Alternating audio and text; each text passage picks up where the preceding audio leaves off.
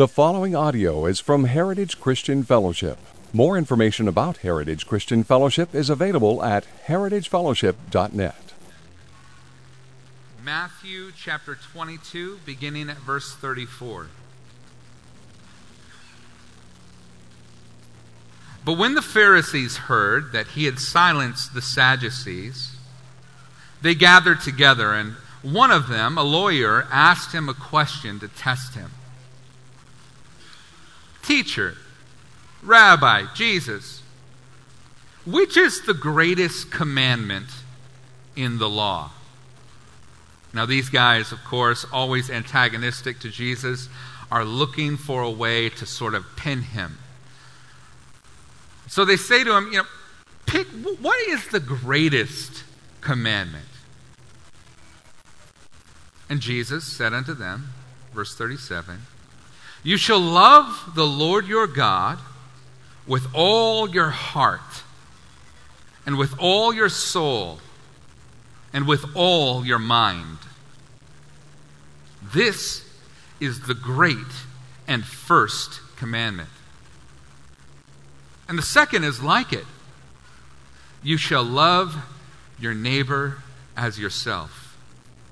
On these two commandments depend all the law and the prophets. Jesus responds by saying, well, the greatest commandment is obvious. It's love the Lord your God with all of your heart, with all your soul, and with all your mind. But he says the second comes right next to it. He says, love your neighbor as yourself. On these two commands, these two specific commands, if you fulfill those, you will fulfill all of the law and the prophets. Everything that was being requested of God through the law and through the prophets in the Old Testament. 613 commands in the Old Testament. And every single one of them was summed up or came under the umbrella of either loving God or loving your neighbor.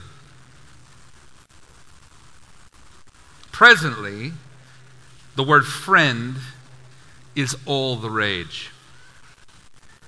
But what does it mean? As with all words, it has a meaning, but the meaning is often lost through the abuse and sometimes the overuse of the word. People use it in imprecise ways.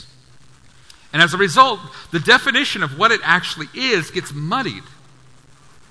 For instance, we use friend in reference to social media, and we use it like a verb. Oh, I friended so-and-so, or they friended me on Facebook or Twitter or whatever, right? It's used as a verb in this sense. Other people use it as a noun, like Quakers. Quakers use the word friend to describe those who are members of their church. So you're a friend if you're a part of that religious group.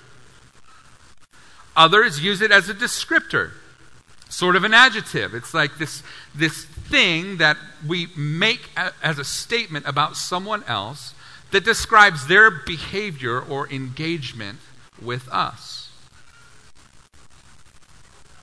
Friend is one of these words that gets used often but seldom defined.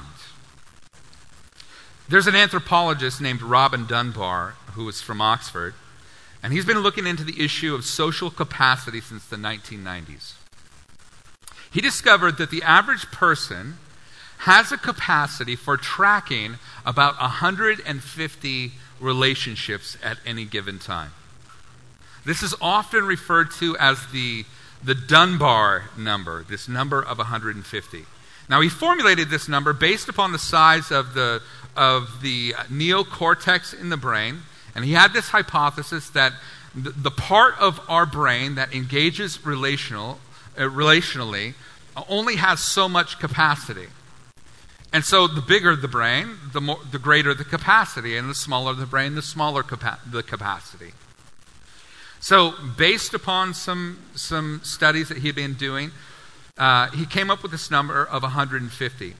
But below the 150 are varied degrees of closeness and intimacy. And every time you add a qualifier for closeness or for intimacy within a relationship, the number or the capacity for which you are able to maintain those relationships reduces by a third. So the Dunbar number is actually a series of them, and the best known, 150, is the number of people we call sort of casual friends. The people, say, that you would invite to a large party.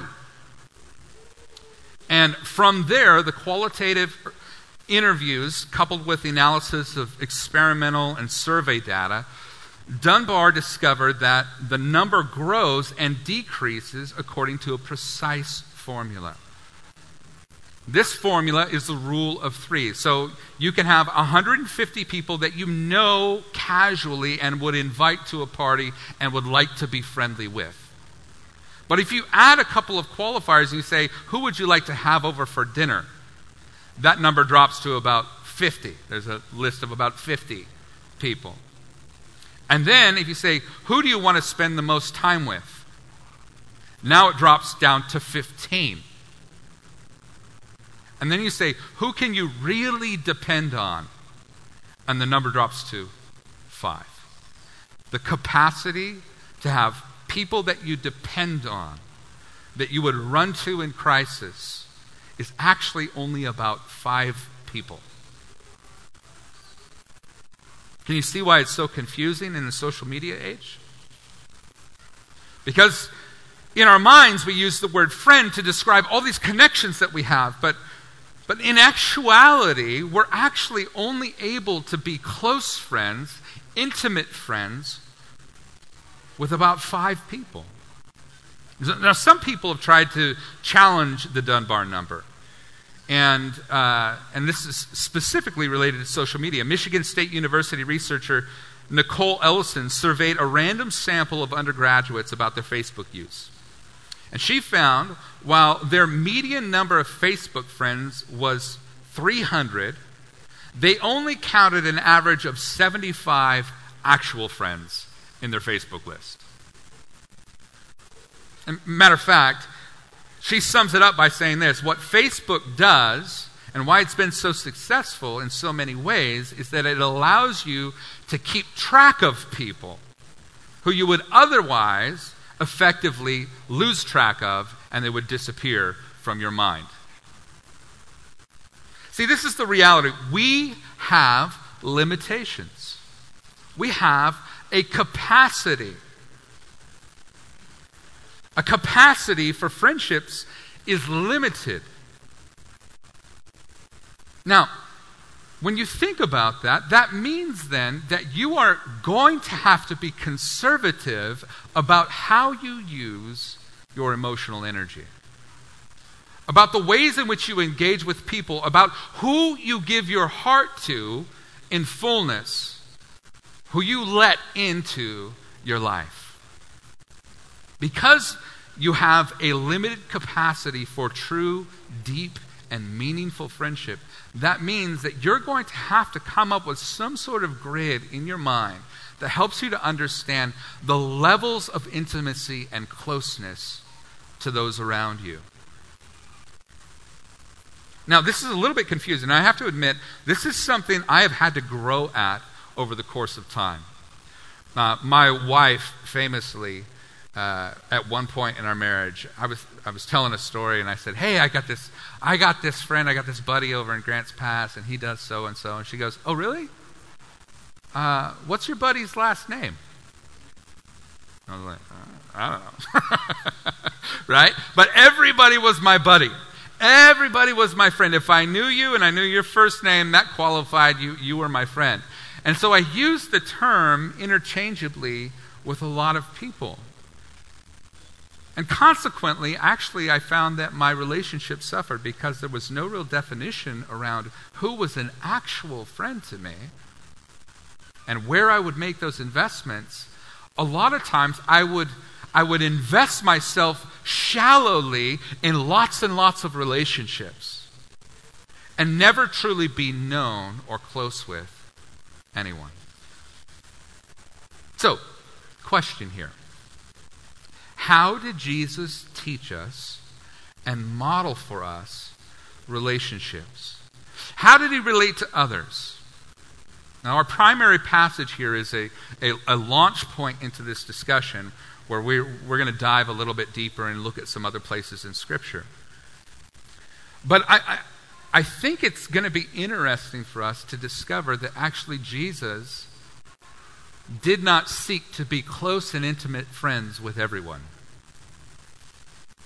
He embraced the limitations of his friendships, of being a human, of having a capacity to be close with only some. Now, this was confusing to me early on because I didn't really study to understand the ways in which Jesus layered his friendships. And then some of the teachings of Jesus actually seem to say the opposite. Like, what do we do with passages like this? Where he says, the greatest commandment is love the Lord your God with all your heart, soul, mind, and strength. How do you do that first? But then, what about loving your neighbor? Like, who is my neighbor? Matter of fact, in Matthew chapter 5, verses 23 to 24, Jesus says to the crowd who's listening to him preach the Sermon on the Mount, he says to them, if you come up to the altar in the temple to worship, and then you remember that there's somebody who has something against you, leave your sacrifice at the altar and go and be reconciled unto your brother, and then come back and worship me. In other words, there's such a high priority placed on relationship that if you realize that there's some division in a friendship, that there's some division between you and your neighbor, that you should not worship until you make the relationship right. He places relational equity and peace and unity above even sacrificial worship in that place. That's a pretty high cost that's placed on friendship. And so, if you just take those types of passages, it's really easy to think in the back of your mind, okay, well, I'm just supposed to love everyone.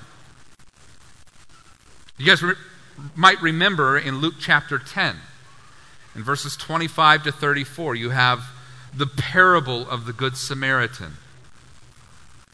But it's interesting, the prelude, before Jesus gives this parable of a man who gets beaten, left on the road, the priest and the Levite pass him by, and then the Samaritan comes along and cares for him and puts him up in the inn and nurses his wounds and takes care of this guy who was beaten and robbed.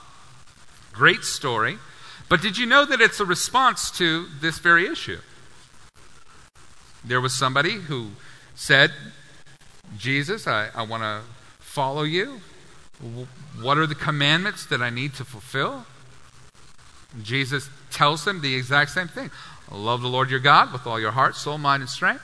Love your neighbor as yourself.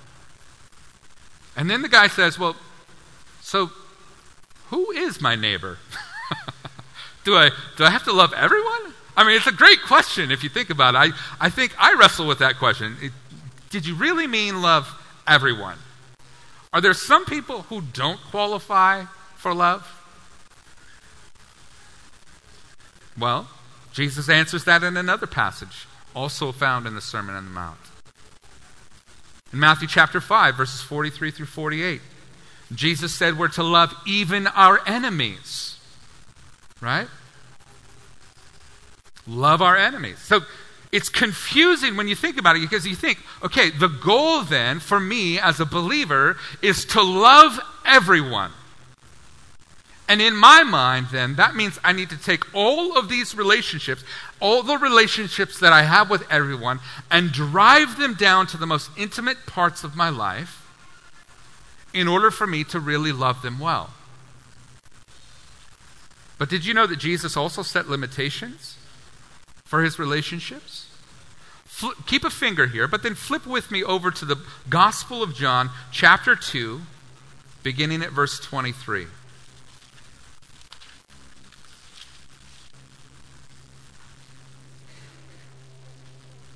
John chapter 2, verse 23.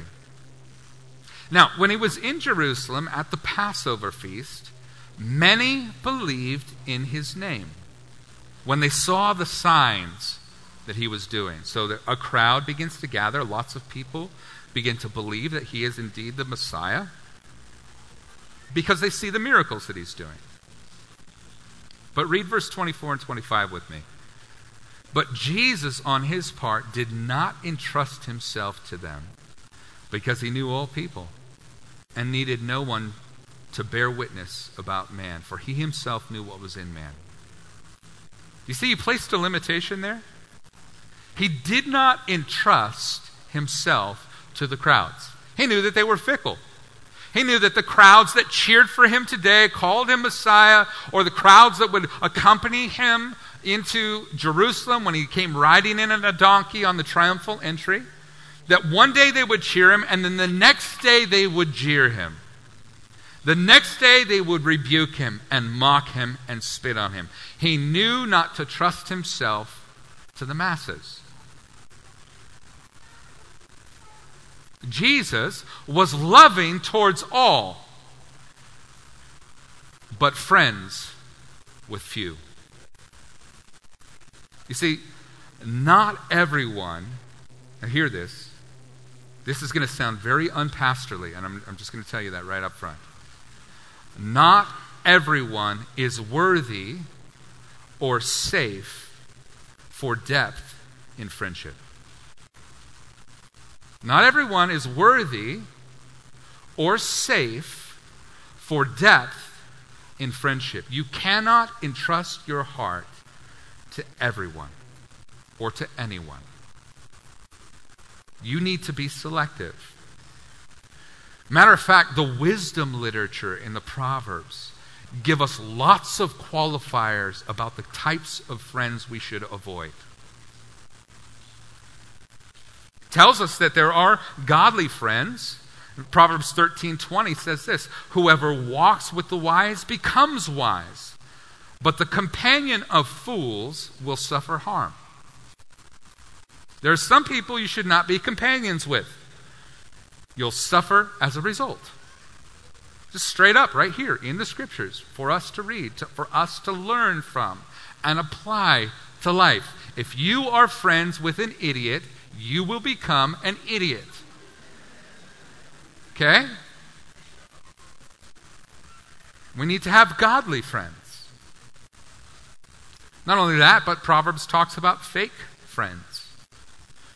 In Proverbs chapter 19, verses 4 through 6, it says this, "Wealth brings many new friends, but a poor man is deserted by his friend. A false witness will not go unpunished, and he who breathes out lies will not escape. Many seek the favor of a generous man, and everyone is a friend of a man who gives gifts." Ever seen that? Someone who has resources, somebody who doesn't, they buddy up. They're networking. And really, though it appears that they are friends on the surface, in reality, when the resource goes away, so does the friendship. Yet we're called to be generous. We're called to be generous with the people around us.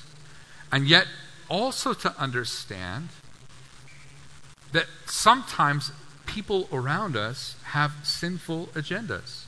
This happens true when it comes to money and wealth and resources, but also this happens relationally as well. Some people use friendship as a way to move up in society or to gain an advantage. Sometimes they use private, intimate, personal information as a way to elevate themselves around another person.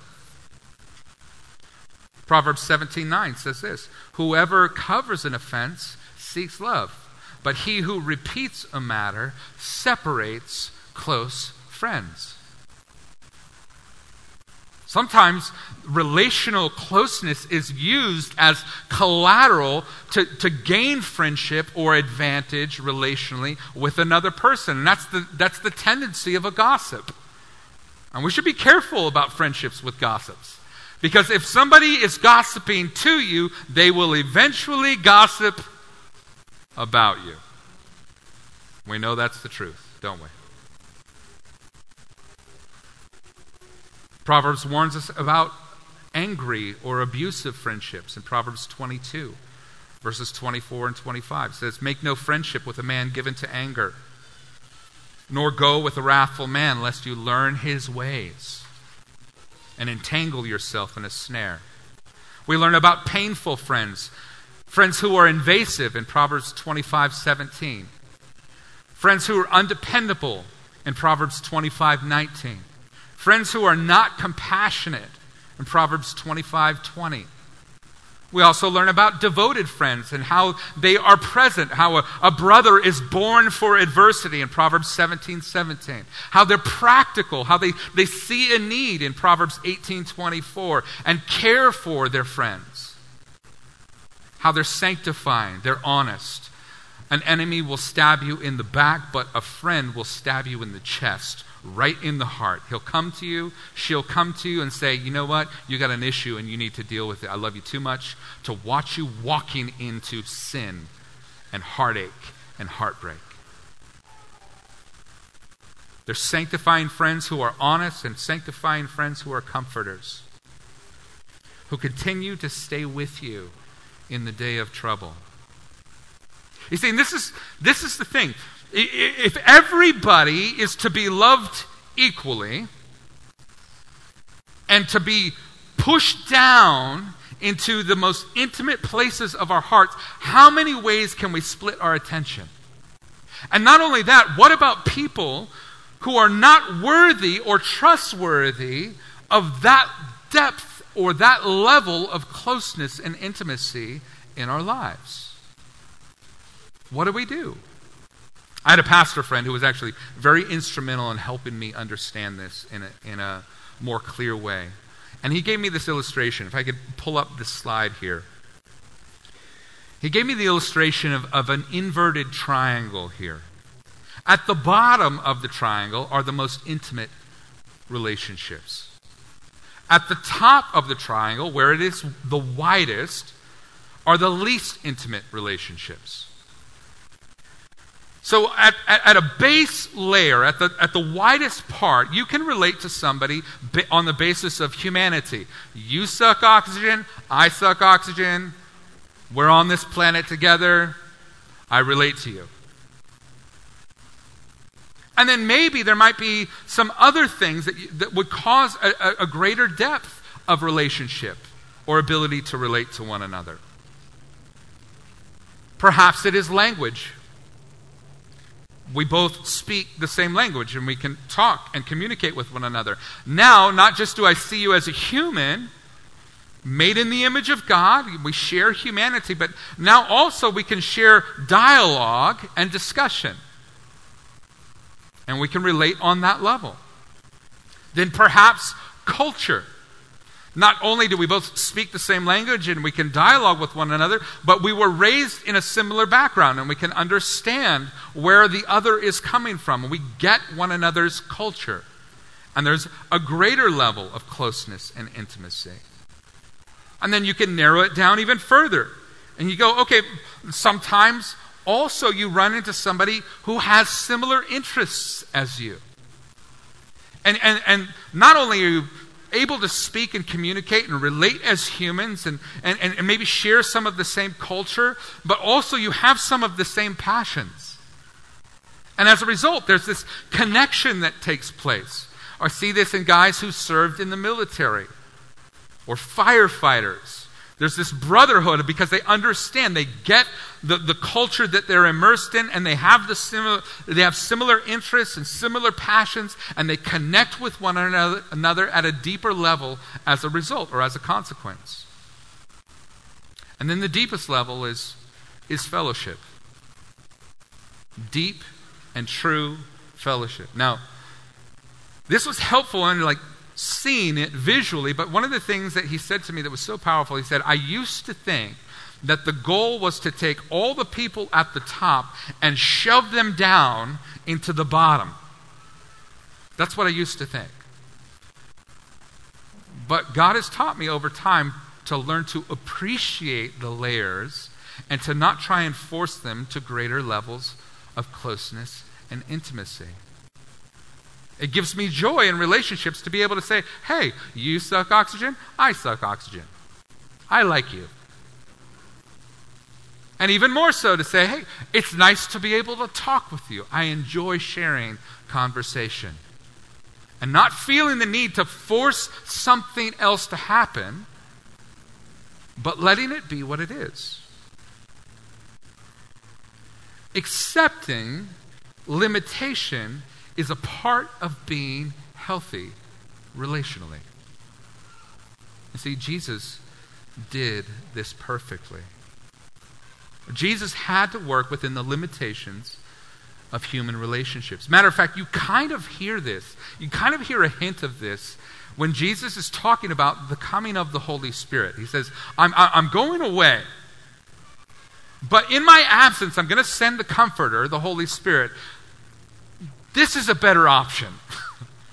It's good that I go away in order that the Comforter may come. Because Jesus was living within the limitations of a human body and a human existence. He could only be in one place at one time. He says, I can't wait for the Holy Spirit, the Comforter, to come and for this sharing to take place that is not limited by the confines of time and space. So Jesus had to work within the limitations of human relationships. He was excellent at loving all and even loving his enemies, but he chose to invest himself more fully in fewer relationships. Here in this passage, we see his first priority, right? He says in Matthew, going back to Matthew 22, he says, love the Lord your God with all your heart and with all your soul and with all your mind. And then he says, verse 38, this is the great and first commandment. So my number one priority is my relationship with the Father. Loving him with all of my heart, with all of my soul, with all of my mind. That's my first priority. And then after that comes human relationships. And so already we see that there is a sort of pecking order, if you will. And I would say that loving God causes you to love others well. They go hand in hand. Absorbing life, receiving life from God and relating to him and surrendering your heart to him and loving him well will make you a better friend in life, a better neighbor to others. But here, Jesus places friendship with God first. Next, you could say that he places friendship within marriage and children next. You say, well, wait a minute, Jesus wasn't married. How do you see that? Well, I think you could say it this way. Jesus was fully committed to his bride, the church, first and foremost. You could say that the bride of Christ was the single most important pursuit of his life. It's something that John the Baptist even makes reference to at the very beginning of Jesus' ministry. Listen to what John the Baptist says when he was being questioned about the fact that all his disciples were leaving to go and to follow Jesus. In John 3, verse 29, he says this, the one who has the bride is the bridegroom. The friend of the bridegroom, that's John, who stands and hears him, rejoices greatly at the bridegroom's voice. Therefore, this joy of mine is now complete. Again, in other places, we're told that Jesus referred to the relationship that he had with his people as that of a bridegroom and a bride. This comes up. I couldn't quite hear you. Uh-oh. Could you please repeat what you said? Siri got kicked off here. He related to the church as the bridegroom. This comes up with a question about fasting. Jesus responds to the Pharisees when questioned that the bride will not mourn or fast when the bridegroom is present with them. Talking about his disciples not practicing fasting. It comes up repeatedly in the parables as Jesus compares his relationship with the church or the kingdom those who are members of it as a bride and a bridegroom. He uses the analogy of marriage to talk about the fact that he's going to prepare a place for his bride, the church. And so to the married, there is this principle then that God comes first, and then Jesus' love for his bride is also imitated in us, and our love for our wife or husband and our children. That marriage becomes that second tier. Now, as a side note, I just have to say something. I have heard it said from the pulpit to pastors, if you take care of your family, if you take care of God's family, God will take care of yours. And that's a way of saying, pastors, if you just invest yourself in the church, if you just love the church really well, then God will take care of your family. So it's okay if you don't come home for dinner. It's okay if you're not around your kids a whole lot, because you're investing in God's family and God will take care of yours. I just want you to know that's the stupidest, most asinine advice I've ever heard. It's absolutely foolish. As a matter of fact, what qualifies a man to care for the church, according to the New Testament, is that he is caring for actively his wife and his children. For how can a man care for the flock of God if he doesn't care for his own wife? So, let's put that to rest. That's a side note, freebie on me.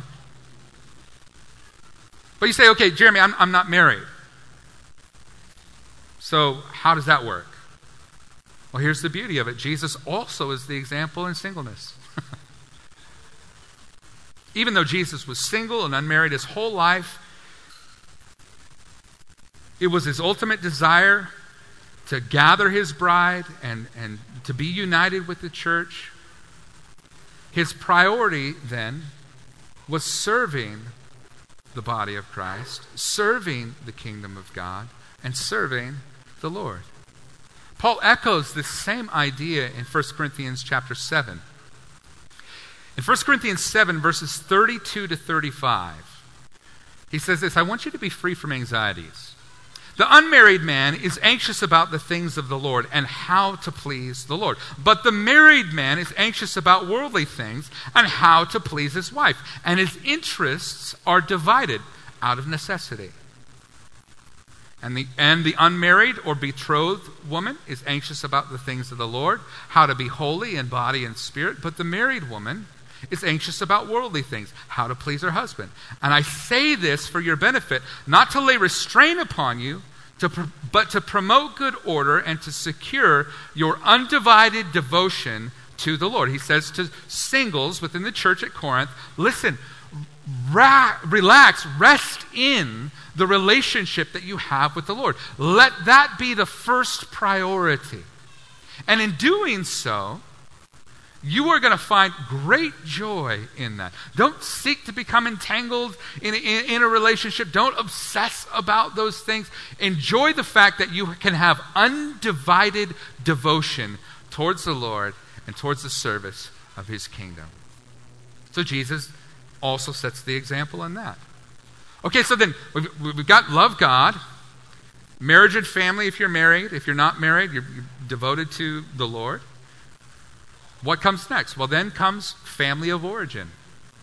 Now, while it's true that the family of origin and friendships often are elevated to the same level in our society, the Bible actually does not order them in the same regard. You'll remember in the 10 Commandments that one of the commandments specifically is to honor your father and your mother. Now, contextually, this was talking about the fact that they didn't have a retirement system and they didn't have, homes to stick your parents into. So what you would do then is you assumed responsibility for your parents. You honored them physically by taking care of them as they aged. You did not abandon them. And this is one of the 10 Commandments in the Scriptures, to honor your father and to honor your mother. Now, again, this gets reaffirmed in the New Testament in 1 Timothy chapter 5, where Paul is giving instruction to the church. And he's talking about the care of widows. These are women or men who have lost their spouse and are not able to take care of themselves. The church assumed responsibility for those folks. But then in 1 Timothy 5, verse 4, Paul gives a qualifier of saying the only widows that the church should be taking care of are those who don't have family. Otherwise, the family's obligation is to take care of those who are in that position of vulnerability. So, God places a higher priority on your family of origin, and then next comes friendship. God, marriage, family of origin, friendship. Now, there were lots of people who followed Jesus around. They believed his teaching. They were invested in his kingdom. But among them, his friends were first. Jesus loved his friends uniquely. He spent most of his time with his friends. He allowed them access to his struggles. Think about like the Garden of Gethsemane. When he calls Peter, James, and John, he says, "Come away and pray with me." Right? They saw him in anguish. They saw him sweating drops of blood. He invited them into that experience. He brought them along at the tomb of Lazarus. He shared his truest identity at the Mount of Transfiguration. He gave the closest, deepest look at his real heart and character to specific friends. Not even the whole 12. 3 among the 12 were invited to come and be a part of that.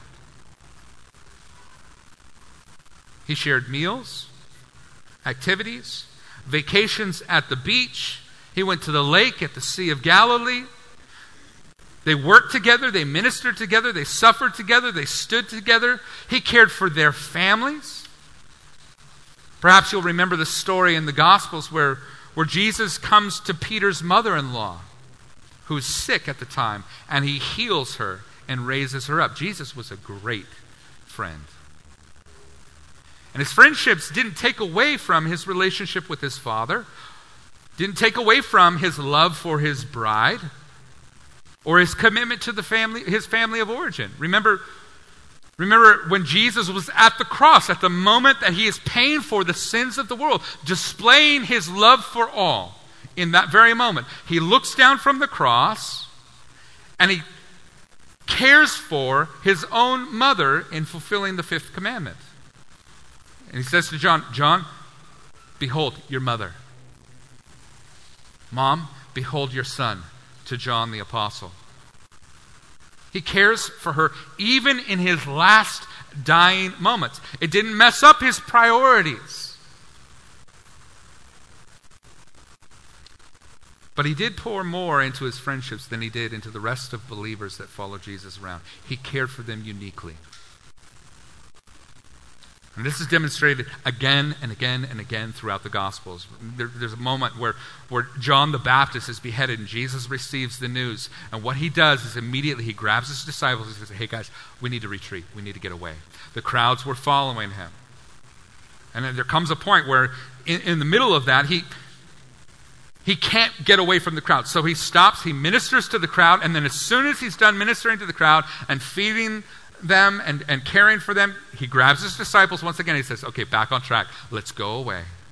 Let's be together. We need some time to process it, to recuperate." So, Jesus loved God first. Marriage, family, second. Right? Family of origin, third. Friendships were prioritized over the crowds. And the crowds, I could say, are analogous to the people that gather. Think about this. On every Sunday, there's a crowd of people that gathers as Jesus followers. And as they gather, we're all here. Now, there's a lot of pressure to get connected to one another. And for good reason. We know that discipleship happens within a context of community. And so our desire as a church, and specifically from the leadership, is that you would be connected with one another. It's one of the reasons that we created huddle groups. It's one of the reasons that we have small Bible studies. We want you to get connected to one another, to begin to develop deep and meaningful friendships and relationships, especially if you don't have them. Okay? So that's good. But do we expect you to be friends with every single person in the sanctuary? No. It's an impossibility. I would love for you to all be friendly with every person in the sanctuary. Right? I would love for you to be loving towards every person who gathers. But at some point, you're going to have to make a choice, even among these holy people, of where you make your investments and what kind of community you want to build around you and what it means to do life on life discipleship and grow together. It means you're going to have to engage with one another, and you're going to have to pick who and how you do that. Not everyone is entitled to the deepest places of our hearts. We're to be friendly with all, but friends with only some. We're to be loving to all, but to love in particular few. We can't love the crowds in the same way that we love our friends, otherwise we will not be good friends. Now it's interesting, after the resurrection, Jesus gave explicit instructions to the disciples about the world around them. He said, listen, I want you to go out into the world, and I want you to preach and teach the gospel of the kingdom and make disciples. I want you to do that. Speak to them the truth. I want you to baptize them in the name of the Father, the Son, and the Holy Spirit. I want all of that to happen. Okay? So Jesus has a love for the world, doesn't he? Question though, how does Jesus want the world to come into contact with his love? Well, definitely through preaching. But in John 13:35, he gets very specific. He says, if you love one another, the world will know that you are my disciples by your love for one another. The way that you relate to each other, the way that you care for one another, the way that you love each other and invest yourself into one another will be an example that is different than the world. They will know who I am by the way that you prioritize your life and develop healthy and good relationships. You say, Jeremy, I don't know about this. I'm uncomfortable with the idea that there's people that we kind of love and then people that we really love. It's people that we kind of let close and then people we kind of keep at bay. You know, it's interesting. If you look back through the Old Testament and think about even the layout of the temple. There was an outer courtyard that only the Gentiles could go into. They could not go any closer to the presence of God. They had to stay in the court of the Gentiles. And then there was the outer court. And women could come this far, but then they had to stop. Then men could come in and they could bring the sacrifices into this other outer court through the Nicanor gate. And they could come in and they could bring the sacrifices and the priests would be in there. But after that, they could not pass into the holy place through the door of the temple. Only the priesthood could go through the door of the temple.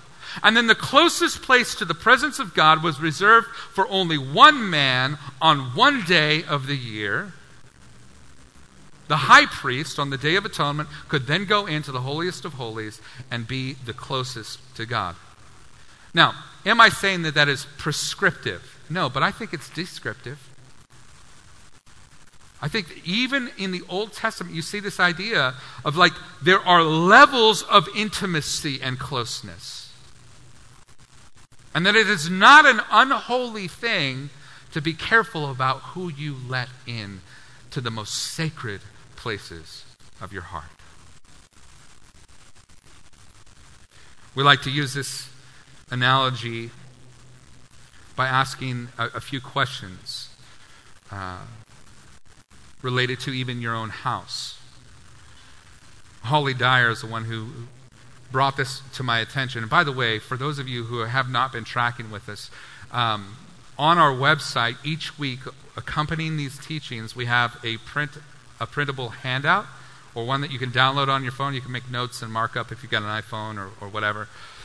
But we've got homework for you to do to make the most of these things. And so we've got a little exercise for you to think through relationships in your life and begin to think about where you make investments in your life. I would encourage you, download it, take some time with the Lord, meditate upon it. We've tried to make it so that each of these exercises can be accomplished in about 15 to 20 minutes. Shouldn't take you long. So I just invite you to step into that. But this resource here is on that PDF that's available on our website. Who is at your fence? Who's somebody that you know and you say, okay, as it relates to my house, I've got the white picket fence out in front, the American dream is happening. Who do I let to my fence, but they can't come into my yard? Right? Who's at the fence? And who's in your yard? So people in the fence, these are people that you know, but are not close with. Who's in your yard? These are people that you know and would love to chat with, but maybe you wouldn't trust to get too close. Then, who's on your porch? These are people that you know and love to talk to, but they don't have access to the deepest places of your heart. And fourthly, who is in your home? These are people you know deeply and trust fully to share everything with, and even confess sin to. Do you have layers of relationships? Have you identified them? And once you've identified, okay, who are my friends? Who is in that group of 5? I know that I've got the 300 people on my friends list on Facebook. Of those, probably only 75 I would count as actual, casual friendships. I might have them over for a party. Among them is only 15 I'd really want to hang out with, right? And among those 15, 5 I can really depend on. Who are those people in your life? Once you identify them, what do? Well, again, we imitate Jesus. We imitate Jesus in pursuing those friendships. How do we pursue them? We pursue, first of all, through time. For those of you who are note takers, we pursue through time. Jesus spent time with his disciples. And the time that he spent was meaningful. In fact, this time with the disciples so radically shaped their love for him that they would each and every one of them literally lay down their lives for Jesus. That's how deep their friendship went. And the epistles are packed full of declarations of the apostles anticipating the moment where they would once again see Jesus face to face as they had once seen him. It was like their sole focus. They were looking forward to that moment, to see him once again. It was their greatest hope.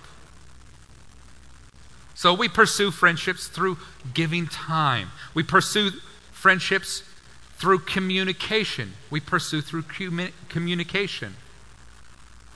We tell them.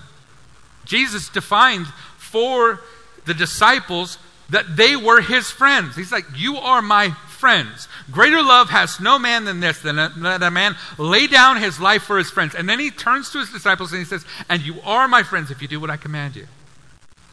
I call you friends now, not servants. Servants don't know what the master is doing, but I've disclosed everything to you. You have my whole heart. You know my full plans. You get all of me. You are my friends. So we pursue through communication. We pursue through conflict. Did you know that Jesus had struggles with his friends? He actually got irritated with them sometimes. Sometimes they would say dumb stuff, and Jesus would have to rebuke them, right? One time they're fighting about who gets to be on the right hand and on the left hand of Jesus, and Jesus turns around and he's like, guys, do you even know what you're asking? Are you able to drink from the same cup as me? It says the greatest among you is going to be the servant of all. You don't even understand what this whole kingdom thing is. You're missing it. At one point, he turns around to Peter, who on the one hand receives this wonderful blessing from Jesus. It says, where Jesus turns to Peter and says, "Blessed are you, Simon, son of Jonah, for flesh and blood has not revealed this to you, but my Father which is in heaven," because Peter had said, "You are the Christ, you're the Son of the living God." And on one hand, Jesus congratulates them, and then just a little bit further down the road, Jesus begins to tell his disciples that he's going to die on a cross. And Peter says, "Not so, Lord. Not with you." And Jesus turns to Peter, the same person he had congratulated, and he says, "Get behind me, Satan." That seems pretty stern and harsh. They had confrontation in their friendship.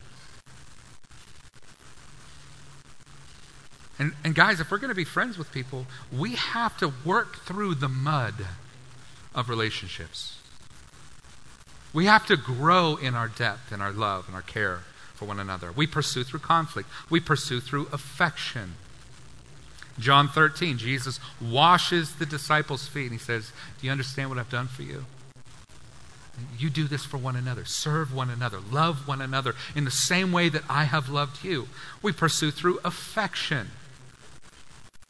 I love, by the way, in John 13, the first verse, the way that starts out. It says, "Having loved his own who were in the world, he loved them to the end." The disciples knew that they were loved by Jesus. Pursuing through affection, pursuing through service. Jesus cared for his friends by making sure that they were growing, learning, being fed, getting sleep, and a whole host of other things that are recorded in the Gospels for us. Jesus served the disciples in love and set the standard by which they would love one another. And Jesus protected his vital friendships. He protected them from invasion. He withdrew from the crowds and took retreats with his disciples. He never let the multitudes dictate his schedule. He guarded his vital relationships from being overran. He prioritized them and he protected them. He protected them from pollution. Jesus spent his entire ministry warning the disciples about things that would harm their relationship with him and with God. The threat from religion, the leaven of the Pharisees and hypocrisy, the lack of purpose that kept the unjust steward from investing the kingdom, the ways in which Peter would be tempted. Jesus fought to keep the disciples from polluting their relationship with him. He protected it from pollution. And last but certainly not least, he protected it by his passion. The word passion literally means to suffer. And Jesus was willing to suffer at great lengths to love us as his friends. Okay, see, Jeremy, we get it. Jesus was a good friend. Why are you telling us this? Because, guys, here's what I see. I see a world that is cut up into so many different slices and pieces that we spend all of our energy in the places where our biggest investments do not matter. If we are going to grow as people, if we are going to be healthy as people, we have to conserve the best of us for the most vital and important places. And we do that by taking the easy yoke of Jesus, by coming alongside of him and saying, "Okay, I see how you did relationships. I'm going to do it like you did. I'm going to define and prioritize these relationships over others. I want to grow in these relationships." So, as we're thinking through this, there's 4 final things I just want you to take note of, and then we'll be done. I'm running just a little bit long. Forgive me. To be a good friend, you have to know what one is. Okay? The reason it's important to think through this is that if you don't understand what being a good friend is, you'll miss the mark in being a good one. Right? Being a good friend means that you have to conserve and give your heart to the most important relationships. in your life. To be a good friend, you have to know what one is. Second thing I want you to take note of. For those of you who are married, you can't be a good spouse without being a good friend. I'll just tell you this. Over the last 20 years of pastoral ministry, couples come in and they desire to get counsel. They're going through a rough season and whatever else. The thing that I see as the greatest common denominator in the decay of marriages is this: a loss of friendship. It's really hard to abuse or neglect somebody that you deeply care about. And when you neglect friendship in marriage, when you stop enjoying each other's company, you stop being purposeful about giving your time and your affection, your attention to one another, what happens is you end up on parallel tracks that sometimes are actually slightly pigeon-toed outward, moving away from each other over time. Friendship is a key to a healthy home. Third thing I want you to take note of. The best friendships are eternal. The best friendships are eternal. Listen, there are people that you will be friends with here that you will only be friends with here because they reject Jesus. And while those friendships are absolutely wonderful to enjoy and absolutely important and vital in our lives, the very best friendships don't end when our life ends here. They go on into eternity when we spend eternity with one another. The best friendships, you get to share the deepest parts of your heart. That means sharing spiritually. Not just connecting in special interests or at a soul level, but sharing the deepest part of your connection with God. When you meet in friendship in those places, you share at the deepest level of knowing another human. And I've got friends, man, I traveled down to Honduras in a group of 31 guys in a big yellow bus. Some of those friendships, man, I have to this present day. And sometimes we don't talk for a while, but the minute that we get together, it is like, it's like no time passed at all. We talk about Jesus. And some of those friendships, guys, I've watched as some of those men have apostatized. They've left the faith. They've abandoned their hope in Jesus. And my heart aches for those guys. Because I want that the deepest friendships don't just last here. They go on to eternity. So can I just encourage you in something? If you have a friend right now and you recognize that friendship is only for this life,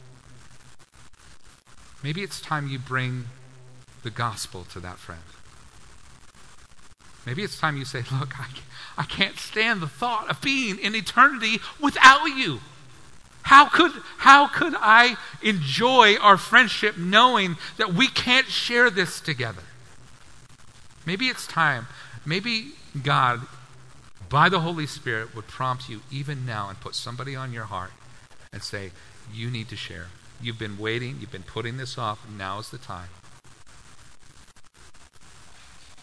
Last but certainly not least is this.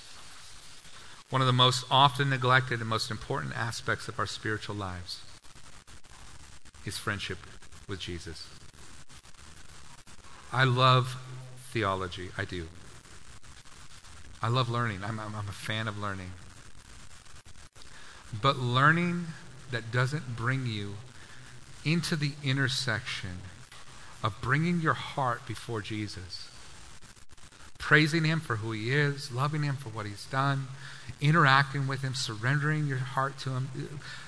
Knowledge that does not lead you into deeper relationship with Jesus is useless knowledge. Because the point of that information is to cause you to grow in depth of love and appreciation for who Jesus is.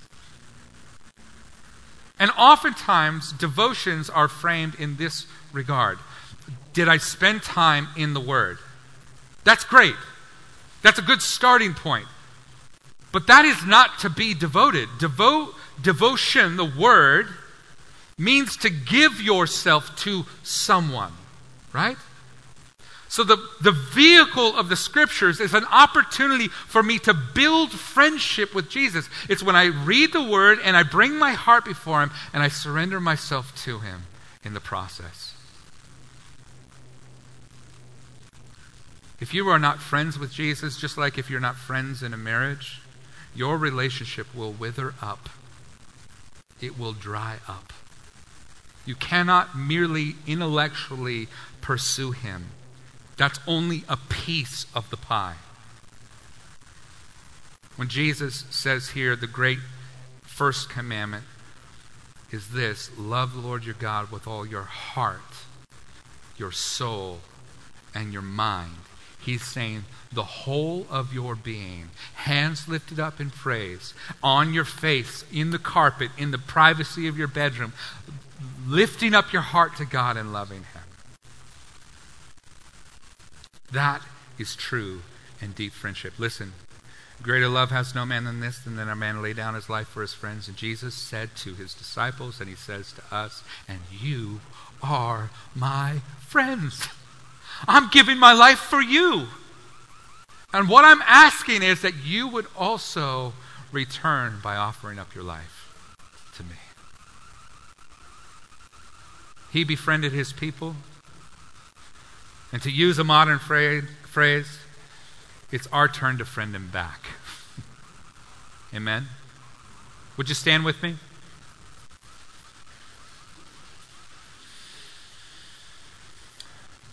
Father, I know that car alarm going off is a sign that I should end the sermon.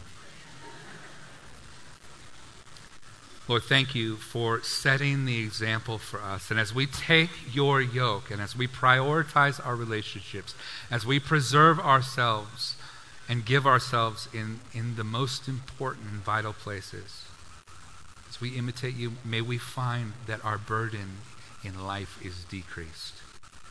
It's okay that we don't maintain connection with every person. It's okay, God, that we invest ourselves in the most important relationships. As that value system becomes reflected in the way that we use our time, in the way that we use our emotional energy, in the way that we serve and love. God, may we find great joy, joy that is full in that process. So continue to shape and equip Your people. Continue to make us healthy and whole, and make us like Your Son. In the name and for the glory of Jesus. Amen. Amen. God bless you guys. We'll see you next week. Make sure you grab that resource online, and we'll see you again.